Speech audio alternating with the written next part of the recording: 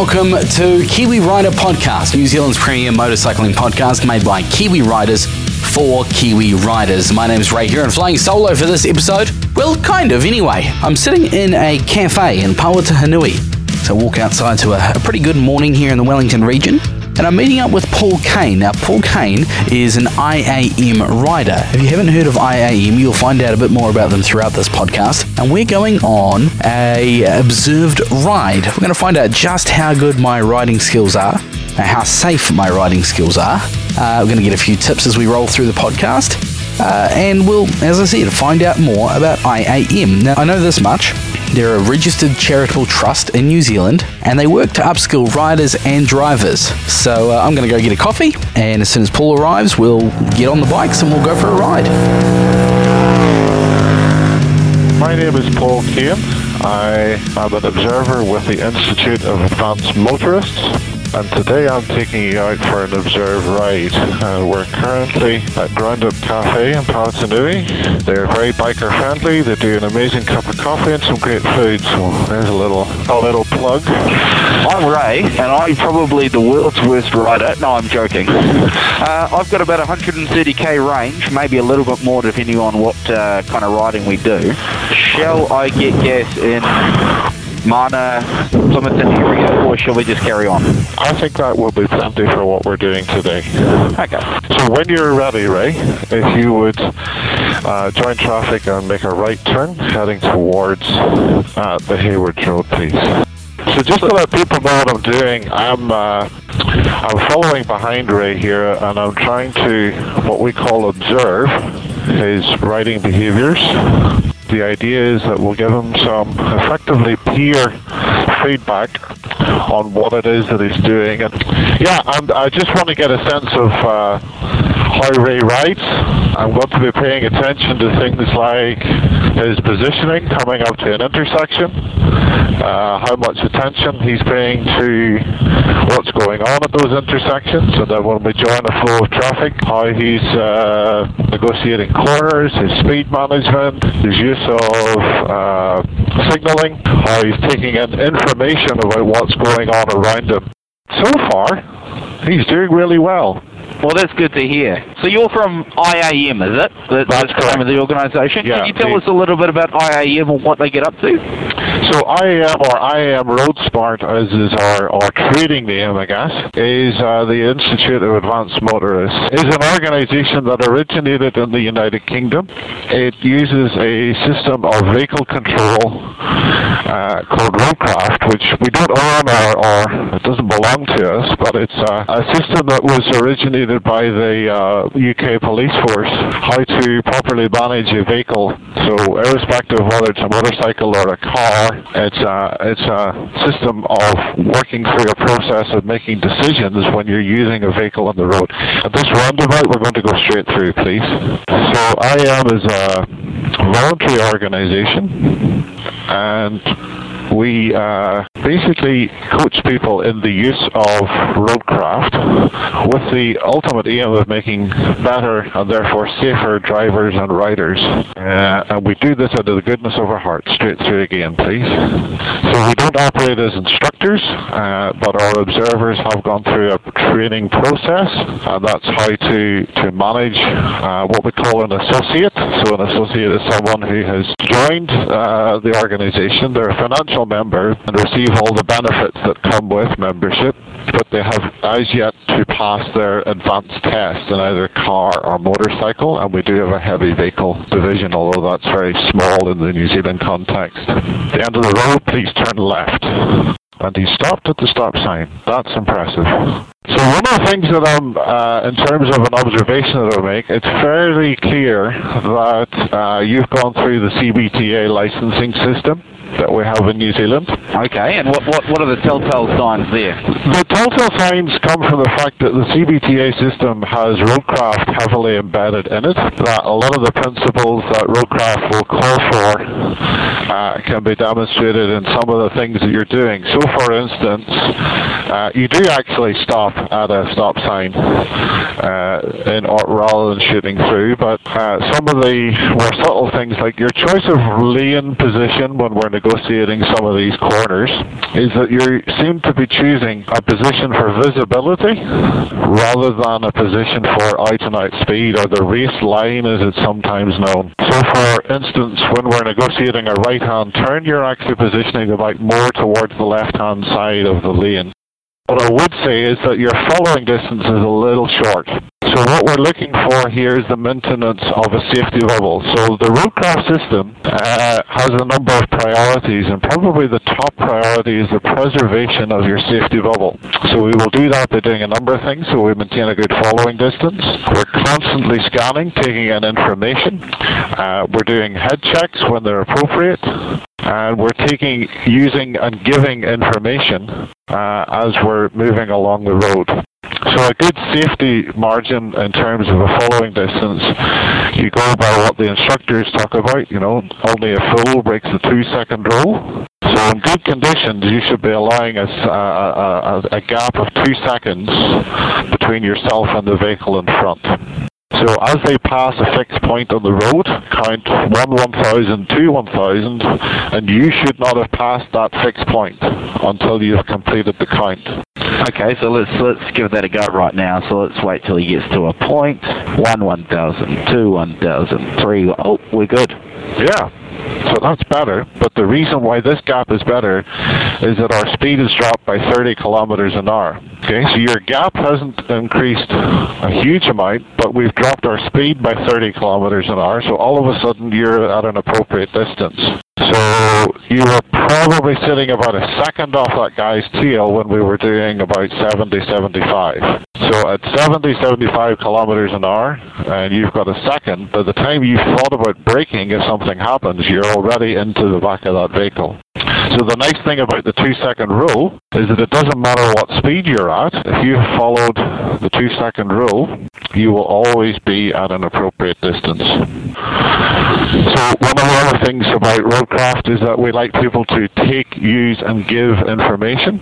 So I see your head moving around, which is a great thing to see, because if you don't move your head, you can't let your eyes focus on what's going on around you, and you can't take in information. You're also trying to give information, so you've been so far pretty good with your signaling, but what you're not necessarily doing is combining that information and giving just to do the final little checks before you complete the maneuver. So you mentioned before we started the ride that you perhaps have a tendency to miss out on some head checks. So we will be looking for you to do a little bit more head checking when it comes to intersections. So just before you would commit to making that turn, to changing lane, you need to be turning your head on your shoulders, checking that blind spot, because you really can't assume that nothing else has changed since you last had a look in your mirrors. So you're looking for people coming up beside you. Absolutely. People in the lane beside you if you're changing lanes, that sort of thing. Absolutely. So if you've taken, for instance, a position towards the right-hand side of a lane because you're going to turn right at an intersection, you might have a car who's in a bit of a hurry and they decide to come up alongside you, and they're going to make the right turn as well. And if you take a wide line then to negotiate that corner and you don't know that the car is there, things could go badly wrong. So we're going to take a right here, we're going to turn back towards Mana. You're also in an urban environment, you're concerned about things like people on push bikes. Not that we're going to berate bicycle riders. They have as much right to be in the road as we do, but we do need to be aware of when they're there. So a specific example would have been just as you're coming off that roundabout, a last little head check just to make sure that nothing has changed behind you, if that makes sense. And the CBTA guys want to see your chin on your shoulder, right? Yes, yeah. So obviously from an observing point of view, I have to see what's going on if I'm going to give you any feedback on it. So if you're turning your eyes, well then obviously I can't see that because all I can see is the back of your helmet. But if you're actually turning your head, then I can tell whether or not you've done the check. So yes, the chin on the shoulder is a good way to express that. So what I'm seeing here at the minute, we're driving along Mana, the main drag, and I'm seeing a very nice lane position because you're sitting in the central position of the lane. You're owning the lane. You're being very clear that this is your lane, and you're maintaining a very nice following distance between you and the vehicle in front, which is good to see. You brought the bike to a stop on the front brake, which is not a criminal offence, but it means for marginally less control. So we would encourage you to bring the bike to a stop using the rear brake. It just has a finer measure of control at those slower speeds.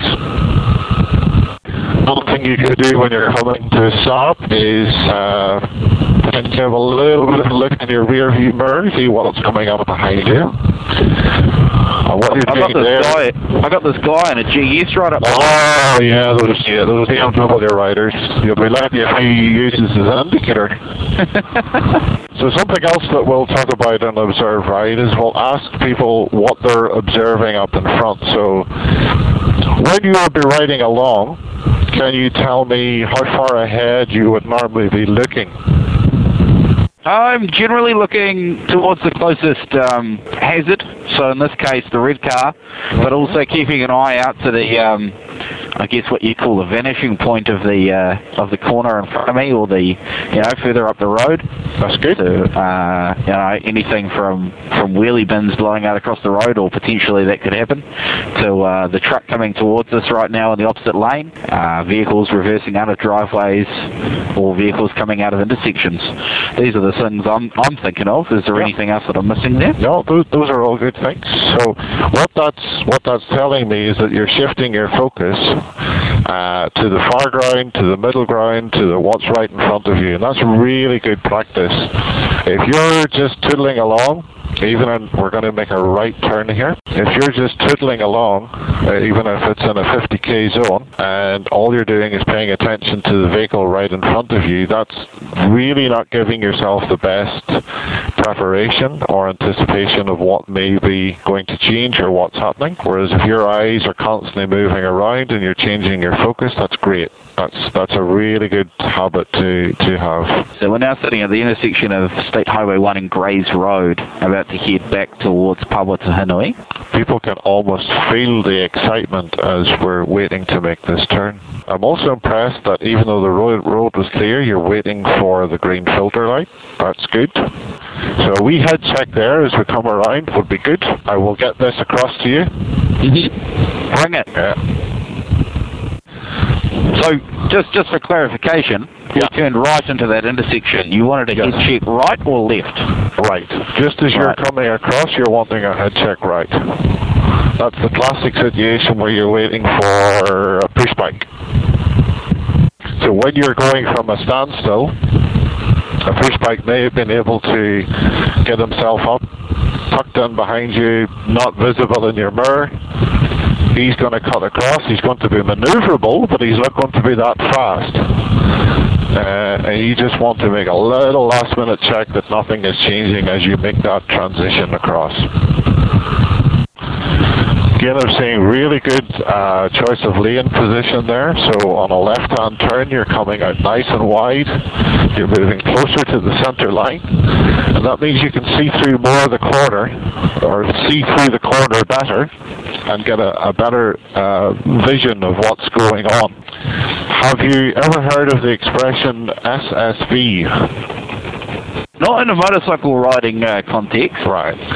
So SSV is an acronym that we use in roadcraft that refers to how we make our choice with respect to lane position. So on a nice day like this, on a reasonably good surface, we will, as a matter of course, on a left-hand bend, we'll be more towards the center line, position 3. If we've got 3 positions on the lane, 1 being closest to the fog line, 2 is the center of the lane, number 3 is closer to the central line dividing the 2 lanes of traffic. So on a left-hander, you'll be in a position 3. On a right-hander, you'll tend to be in position 1. But that's not set in stone. What we do is we prioritize our lane position using what we call SSV. So we're looking for safety, stability of the motorcycle, and visibility in that order of priority. So if, for example, this is a right-hander we're now negotiating, and if you were to be looking ahead at that right-hander that is approaching, and you see that there is a pothole or some gravel or diesel or something like that, which is sitting in that position 1 line as we go around the corner, yes, you would get better visibility by taking that line, but you would compromise the stability of the motorcycle by going through that gravel, that pothole, that diesel. So it's common sense, really. But what Roadcraft does is that it takes those common sense things and gives you a systematic approach to making your decisions. So you don't rigidly this lane position each time you go around that corner. You're taking into account what is going on in terms of the prevailing conditions. So if you're coming around approaching this right-hand corner now where we've got a driveway emerging from it, yeah? Mm-hmm. And you were to see a vehicle sitting ready to join the traffic there, the last thing you want to be doing is putting yourself closer to that potential hazard. So whilst position 1 gives you the best visibility, and there's no compromise to stability, it does compromise your safety, and that's our top priority. So in that situation, your line would actually probably take you closer to position 3, even though you're going around a right-hand corner, because the most immediate risk is that car that is about to join the flow of traffic, and you want to put as much distance between yourself and it. Does that make sense? Fair enough, yes. A lot to take in, but as I say, it's mostly common sense. We haven't reinvented anything. We're not talking about reinventing the wheel. We're not talking about things that people who might be listening say, I do that anyway. If you're doing it anyway, great. If you're not doing it, maybe you should think about it. So when you're breaking the road, the lane that you're in, into 3, you're talking, say, the left-hand wheel track would be zone 1. Yes. The middle of the road where there's no wheel tracks would be zone 2. Yes. And the right-hand wheel track would be zone 3. That's correct. So now in a right-hand bend, the ideal position is zone 1, unless something is there that will compromise the stability of the bike or compromise your safety in some way. So SSV, safety, stability, visibility. So when you're approaching a corner or approaching an intersection or anything where you've got to put some input into the machine and you're trying to make a decision about where you position on the road, that's the process that you step through in order to make that decision. So we're now approaching the end of Grays Road, and this comes a little bit more of the fun stuff. So we're going to turn left and head up towards the lookout point at Patsanui, or Pycock. That's it. Pykakariki Hill Road. I had forgotten where I was. Isn't that terrible? And anyone in the region, and even people outside the region, will probably know this lookout in this road. Although we're not going up Pykakariki Hill Road. Oh, aren't we? Oh, we are. I thought we were up. We're going towards Pykakariki, yes. Well, what would you call the more fun section of the road? From Pykakariki up to the top of the hill, or from the lookout to Pawatahanui? Oh, it's all fun. It's all fun. It depends on the direction that you're going. Some sections of the road are more fun than others if you're going uphill is always more fun, I think. But going downhill can be good fun if you've got your technique right. Does that answer your question? So I'm standing here on a stationary motorcycle, first gear, clutch in, brake on. Is there a preference as to which leg is down? I mean, obviously my right leg is down now, and I can click into a different gear, but I don't need to. If I put my left foot down, I can keep my right foot on the brake, right? Is there anything in that, or is that just me overthinking things? No, you're not overthinking. The answer is it depends, and that's usually the answer that we give to. So see, it says it depends. So if you've come to a stop and you're at an intersection, a stop sign, traffic lights, that was traffic management stop-go. So there's a gentleman there with a sign saying stop, and you weren't going anywhere until he turned that round and it said go. So you were stopped with a line of traffic behind you that was all safely at a stop. That would be perfectly acceptable at that point to sneak the bike into neutral and give your left hand a rest. That being the case, you'd probably be better with your right foot down and your left foot on the peg, so that as soon as he turns the sign, you're ready to go into first gear and move off. If you're at a stop sign, and it's just a regular flow of traffic, and you've approached and you stopped at the stop sign, ideally you would have your right foot up on the peg. You would be holding the bike on the rear brake, and your bike would already be in first gear, so you'd be in first gear by the time you've brought the machine to a stop, and you're ready to move off when it's safe to do so. So it depends, is the answer. And indeed, most of the road that we've just been on for this ride are really good examples of why choice of lane position can be, particularly when cornering, can be quite influential in terms of your continued safety. I'm sure all your listeners are familiar with the idea of drivers who come around a corner and aren't quite able to negotiate that corner while staying on their side of the road. And if you maintain a good lane position, so we're now approaching this right-hander, you're probably in lane 2, position 2 to 3 there until I started talking about it, and you probably were thinking more about it. I'm looking at these patches in the road, and I don't know if I want to ride over some of that, especially considering the dirt and muck that's on them from the diggers and stuff. Absolutely. So talk to me more about that. So at the moment, position 1 and position 2 are covered by tarmac, that flat pack black stuff.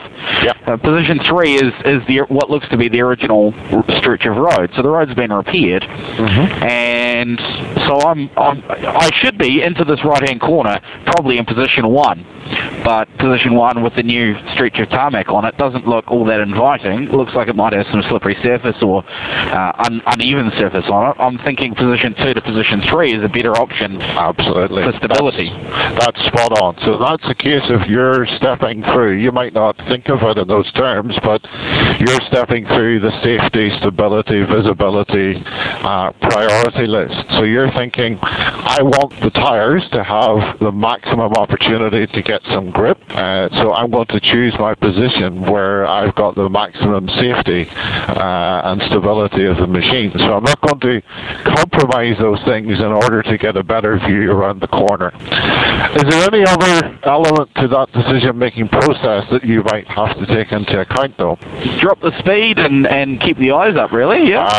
Absolutely. So sometimes it's better to drop the speed. So it's not that we're saying to people you have to ride around like a nana, but I don't know about you, I would prefer to be able to ride again another day. So for the purposes of maintaining the likelihood of that happening, sometimes it's better just to be a wee bit more gentle with the right hand. Drop that speed a wee bit more. You've maximized the safety and stability of the machine. You've given yourself a bit more time to react to something that might happen as you negotiate that corner, because you're not going around it as fast as you might otherwise have done. So yeah, you're already beginning to think like an advanced rider, and he didn't even pay me to say that. Not yet anyway, checks in the mail. So tell me a little bit again about where you're looking at this point. Slight right-hander, I'm looking at the, initially I'm looking at the ground in front of me, 10 metres or so ahead, and then off to the vanishing point at the corner.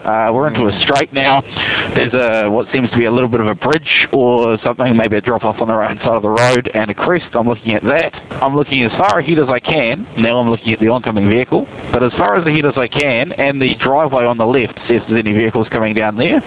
Would you believe that when people come along to us and say, hey, I want to see if there's anything about my riding that I can improve, probably 80% of people, the feedback that we give them is that they're not looking far enough ahead. That's probably the single biggest change that people can make in terms of their riding.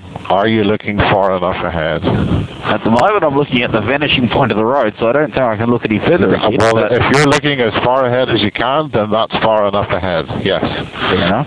I'm also looking behind me at this BMW and a Ford Territory behind you. So there's a conversation that we could have. How do you cope with tailgaters? Personally, if they hit me, they're in the wrong. I mean, yeah, I'm going to be hurt, but if they hit me, they're in the wrong. So it's all about how safe I feel in the position that I'm in. If they're there for a substantial amount of time or they're right up behind me, then I'm likely to pull over and let them go. Because when I'm on the road, I'm using the road and I'm doing what I feel comfortable and obviously doing what I'm legally allowed to do, right? Yeah. Well, this is where you're far too sensible for your own good. I was hoping to get a bit of a juicy conversation there where you're talking about... If I get a tailgater, I brake check them and absolutely. I wind on the throttle. Absolutely. That's the sort of thing that we're looking for, a bit of controversy. No, I like your mindset. I do like your mindset. There's a couple of things to think about with tailgaters. Generally speaking, tailgaters don't realize that they're tailgating. That's the first thing that you need to get into your head. So if they don't realize that they're tailgating, you getting angry about it, so I guess I'm saying this to the wider populace rather than necessarily to Raymond, who is an eminently sensible young man, taking these corners very nicely. Yeah, thank you. But yeah, tell you what, I'll shut up, you give me a commentary on the road surface. Change in road surface. Yes. To a left-hander, gravel in the centre of the road, lots of missing rocks on the road, very smooth surface there. We're into the windy bit on the southern side of Paikakiriki Hill Road, and it's definitely, the road surface is not amazing. It's definitely well trodden. This series of corners is actually a good example where the wider line would probably be the less prudent one to take, that you'd be looking at more neutral, more central line, and just bleeding off a bit of speed. So you're mitigating for those center line crossers by giving yourself more time as you go around, and you're choosing for the stability of the bike really, and not so much today. It's a beautiful day. It's been dry, but if you come up this road and it's wet, it's an entirely different proposition when you get onto those shiny patches. This road when it's wet is not a road that I'd probably do when it was wet, to be fair. Not for the reason that I'd be scared or worried to do it. I would do it, but more it's just not fun. Well, that's the thing. We want to enjoy what we're doing, and if you're putting yourself into a position where you're compromising things from your own enjoyment or personal safety point of view, it's not really fun. There's enough to contend with without deliberately choosing those scenarios. This is one of the fun stretches. You're asking me which bit's good. You get into a lovely rhythm. You got left, right, left, right. You seem very at ease there by taking advantage of the MT-07's superior handling characteristics. And I find that if you get wound up behind the bars, your arms tense up, your elbows lock, and you just don't have as much control. So I always try and keep soft hands, soft elbows. And the beauty of the MT-07 with the nice wide bars is I can just flick it into a corner if I want. I mean, a lot of bikes have good handling these days, but I think you'd be hard pressed to find a bad bike in many ways. And I guess it all depends on what you want to do. Most bikes will handle most situations. It's more to do with the rider than the bike itself, or how loud the pipe is. So yeah, we were talking about tailgaters there, and we've lost our tail, fortunately. But I would commend you on your approach to that. That sometimes the best thing to do is if somebody wants to travel faster than you're traveling, then just let them do it. If you were in a long line of traffic and it was a little bit more difficult to let a tailgater get past you, there's not necessarily a safe place for you you to move over, say, or to come to a stop to let them pass? Is there anything else that you might be able to do to preserve that safety bubble that we're talking about? Do you want the right answer or the wrong answer? I just flipping him the bird is let's accept that's not the right answer. I guess from my point of view, the best thing you can do is get out of that situation. If you're not comfortable with the people around you, get out of that situation, and that extends further than just motorcycling. That extends to life. You're not feeling particularly safe to go any faster, or maybe it's illegal to go faster. Oh, that was a bad choice, and he's over the line. What would you suggest you do? Well, as I say, that going back to the old frustrating answer of it depends. So if you're in a line of traffic, so you've got traffic in front of you, you've got someone tailgating behind you, and they're putting some pressure on you. You're traveling at the legal speed, and there's not really anywhere for you to get out of the way. A very useful technique that we've found for dealing with this is that you simply give yourself a little bit more space between you and the vehicle in front. So you can't control what the tailgater's doing, but you can control what you're doing. So if you give yourself a little bit more space between yourself and the vehicle in front of you, what that means is if something happens, and it's always the if thing we're worried about here, if something happens, that means you have to come to a stop. Because you've allowed a greater distance between you and the vehicle in front, then you can afford to brake an awful lot slower, and that gives the tailgater more time in order for them to come to a stop.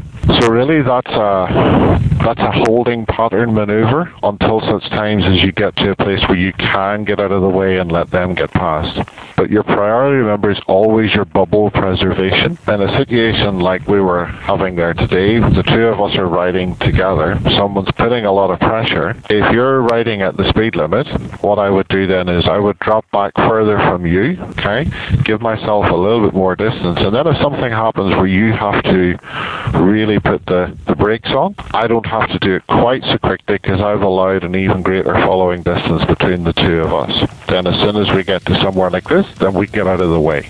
But we've preserved our safety bubble the whole way as we go along there. Will we take a break? Yeah, let's do that. We've made it to the top of Kiwi Hill Road on what appears to be an absolutely magical day across the Kapiti Coast. Beautiful view out to Kapiti Island. Can we see the South Island here? Oh, we can. Hello, South Islanders. I know we ignore you a bit too much. So at the top of the Kiwi Hill Road, we stopped for a quick chat and then resumed our ride talking about a couple of bikes that pulled up while we were up there, one being an Africa Twin. And this moved us into a conversation about bike electronics. I really like those Africa Twins. I'm not a big fan of the model you can get with a fancy clutch or something. But. Yeah, the DCT. One of our members rides, actually a couple of our members ride them.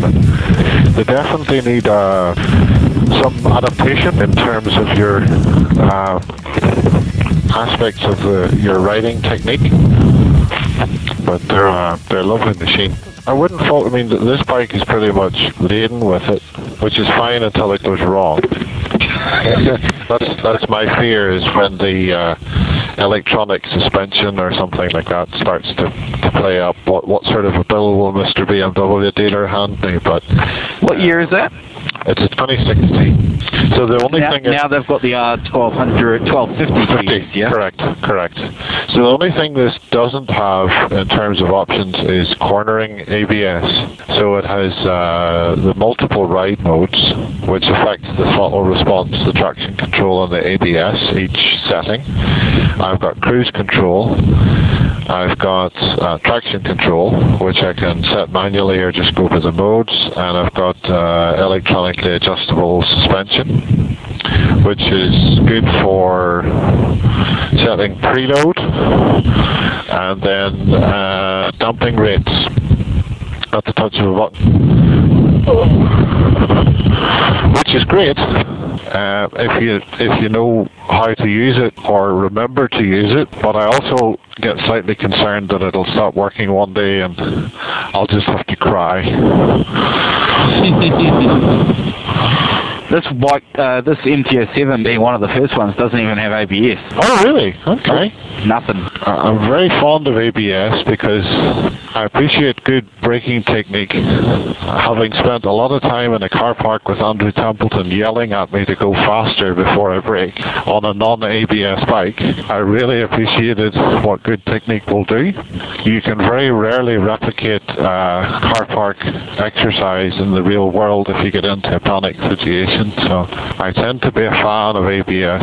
And it's such a well-developed technology now. I suppose the advantage of this bike over yours is I have the option at least. That'd be one of the many advantages of your bike over mine. But the disadvantage is that it's very heavy, which is not a problem when you're riding it. It's a problem when you've got panniers and luggage for a couple of weeks and you're parked on a sloping driveway and you go and try and get the darn thing up off a side stand. Then you realise that your joints and bones are a bit older than they used to be. When I take the luggage off this, I've got the original, you know, the soft panniers, the Yamaha bags that I have. And I've recently put the Ventura Evo system on the back. Yes. When I take everything off this, man, it feels like a sports bike. Yes, feels so much lighter. Okay, I'll make a nice positive comment there that you showed what we call good restraint. So we were approaching the sign that says after this sign you're entering a 100k zone, and you managed to restrain yourself from rolling on until we had passed that sign and we're actually in the 100k zone. There's an awful lot of our drivers and riders see the sign maybe 50, 100 meters in front of them and immediately begin to accelerate, and for that 50 or 100 meters they're actually breaking the speed limit to the extent that they're doing 100 when they pass. If you're at 50 and you're doing 100, you have given yourself for a police officer to disqualify you for 28 days, and that's not a good thing, really. I mean, a lot of things are down to the discretion of the officer for the value of waiting that 1 or 2 extra seconds to actually get past the sign. What's the problem? Of course, the other thing is, on a motorcycle, we have 2 distinct advantages in terms of are related to other vehicles, in that we're a lot more maneuverable and we have a heck of a lot more acceleration.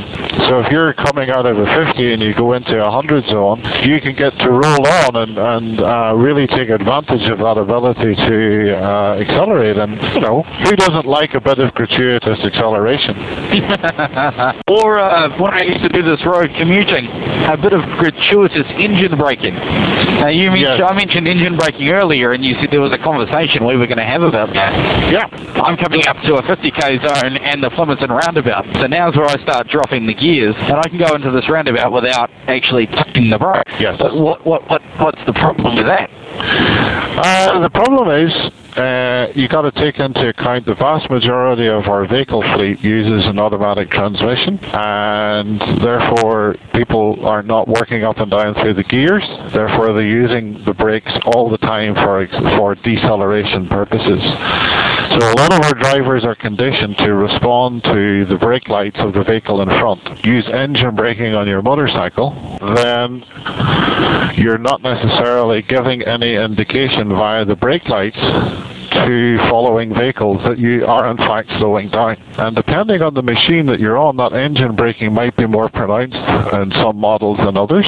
And you might have potentially some very aggressive braking happening under engine braking, and you're not actually giving any information to the guy that's coming behind you who's waiting for your brake lights to come on. Does that make sense so far? Yes, it does, yes. So, am I saying that you don't use engine braking? No. What I'm saying is, to help yourself, it's best to give some information to anybody coming behind you that you are actually braking. So as you know, most of our machines, you can take up the slack in either the foot brake, or the rear brake, or the front brake without actually engaging the brakes per se. The easiest thing in the world would be to give a little flick of light without actually using the brakes. And just like what you're doing right now. So you're not actually braking, but you're activating your light, and you're letting following traffic know, hey, I'm about to slow down. And you're making life a lot easier for yourself. So So that's part of the taking, using, and giving information. So if we go through the steps of the roadcraft system, it all begins with gathering information, or it begins with information full stop, I should say, and information is about taking it, using it, and giving it. So as well as knowing yourself what's going on around you, you need to let other road users know what you're doing, what your intentions are. So things like brake lights and indicators, that's what that's all about. Even your position, the fact that you're looking in your mirrors. We were talking about tailgaters earlier on. That's something else that you can do. If you sort of look on a regular basis in your mirror, that movement might draw attention to the driver behind you that they are actually following too close. Remembering that the majority of people don't intend to tailgate, they don't even realize they're tailgating, and that movement, that body positioning that you're doing might actually be enough information that you're giving them to say, hey, I'm not comfortable with where you're sitting. So we go from information, then the next thing that we consider is position, so that relates to where we're sitting on the road. The next thing we want to consider is our speed. Then we need to consider our gear, so is the gear appropriate to the speed? And then the last part of the system is what we call acceleration. So acceleration can include the rolling on, the moving away, but it's relating to our throttle control and what's going on. So if we're negotiating a corner, which is our hazard, okay, so for you've taken in information that there is a corner, that it's going around to the right-hand side, so you choose a position more towards position 1. You're selecting a gear that's appropriate, that's responsive for you to go around that corner at an appropriate speed, so that helps you to set the appropriate speed to enter the corner. And your acceleration begins even when you're going through that corner, because as all the instructors will tell you, the most stable way to negotiate a corner is if you've got a nice steady throttle. So if you've got a positive throttle, then the bike will settle in the suspension. The bike's suspension will work best to go around that corner. Then as you apex the corner, you can then further develop that acceleration by rolling on as the corner straightens out. And then you begin the cycle again. So you're gathering more information. You're selecting your position, speed, gear, and your acceleration to manage that hazard. And you keep going through that cycle. And the thing that's always being sought is additional information. So you've made some decisions and you're still collecting information. So we're going around the corner here and we're making a decision about our position for this left-hand corner that's coming up. Some information might be that a car comes around that corner completely on the wrong side of the center line. So you have to reappraise. So you have to shift your position. You may have to change gear. You may have to change your speed in order to mitigate for that change in circumstances, if that makes sense. Okay, Ray, that was great. Enjoyed that ride. Just briefly, how do you think that went overall in terms of what you were anticipating and what actually happened? It was a lot more relaxed than I expected it to be. I had in my head, the pressure of the CBTA testing. Yes. Which you put me at ease right at the start, saying, we're not here to tell you you're doing it wrong. It's more of a working with you and suggesting things. It's good to be reminded of things. Head checks. Head checks are probably my biggest downfall that I can think of at the moment. And I remember getting past the point of going, oh, whoops. What I want to step through here now, I'll just show you the run sheet that we use to give feedback to associates after we've done an observed run. This is not a bag you opportunity. This is just a chance, hey, based on what I've observed and judging it against the standard that is required by roadcraft and nothing else, then this is the feedback that we're going to give you. So moving on to you and your own personal awesomeness, which I'm now going to reinforce to a great degree. So I will spend a bit of time thinking about the first section, which is safety. I like the way you think and the way that thinking is demonstrated in your approach to writing. So the fact that you are making a conscious effort to look around you on a fluid basis, that you're not, I'm looking at one car in front of me, you're shifting your focus, and we call that hazard awareness. We can also tie that into what we call forward observation. So that's really good from a standpoint. As I say, that's a really clear indicator that you've had exposure to the CBTA system of training and assessment, which is very much has roadcraft embedded in it, and that's what the instructors are looking for during the assessment process. We'll call it commended, not necessarily following through in terms of observing your 2-second rule, the preservation of the safety bubble. For the most part, it's okay, but that little bit that I saw where we were in close traffic, I would say, again, it's not a deal breaker. It's not that you're inherently dangerous, but in terms of preserving your personal safety, think about that the next time you're following close through the traffic. Have I given myself enough space? Something was to happen, 2 or 3 cars, and the person that I'm depending on immediately in front of me to make a decision, if they don't see it until too late, then I don't respond until it's too late. Will I still be able to get pulled up on time? That kind of question you need to be asking yourself. By following too closely, you are putting your decision-making process in someone else's hands. That's very well put. That and the head checks. I mean, we've had that conversation for most of the morning. You were very honest. You identified that was something that had been commented on before. You've identified enough. I don't think that I need to give you specific examples because you identified them as they were coming along. That's not to say that there were no head checks. Yes, you were head checking, not as often as you might do. A cop's not going to pull you over and give you a ticket for not doing a head check, but the cop might be scraping you up off the road because you don't do the head check. And I think my black spot as far as head checks goes is the low speed intersections and pulling away from stops and giveaways. I mean, changing lanes I'm always checking because you don't want to sideswipe someone. Well, there are times when it's obvious and there are times when it's less obvious, and I guess it's those less obvious ones that are more likely to. In actual fact, you're going down a street that you go down all the time. There's a vehicle or another motorcyclist or a bicycle person, is that the correct word, a cyclist, or even a fast-moving pedestrian or someone on one of these electric scooters. I mean, those things can boogie, and you're going through the middle of Wellington or Upper Hutt or anywhere that those things are available. That's someone that might have been on the footpath as you went past, but they've decided to join the road to negotiate that particular intersection, which they frequently do. And you don't see them in your mirror, and you'll probably win that particular interaction, but you don't need that stress in your day. So the comment that I would make there is think about head checks, and you're quite right, it's at those low speed, potentially it's easy to dismiss them as low risk scenarios, but there's still risk even though it's low.